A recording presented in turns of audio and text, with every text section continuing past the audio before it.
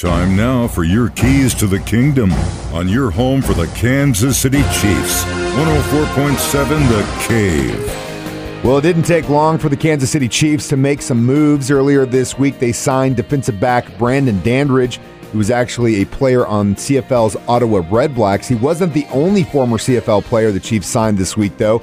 They also signed Saskatchewan Roughriders defensive end Jonathan Woodard, so that should be an interesting pickup. And they signed Nakia Griffin-Stewart, who spent the second half of 2021 on the Kansas City practice squad, appearing in just 2 games.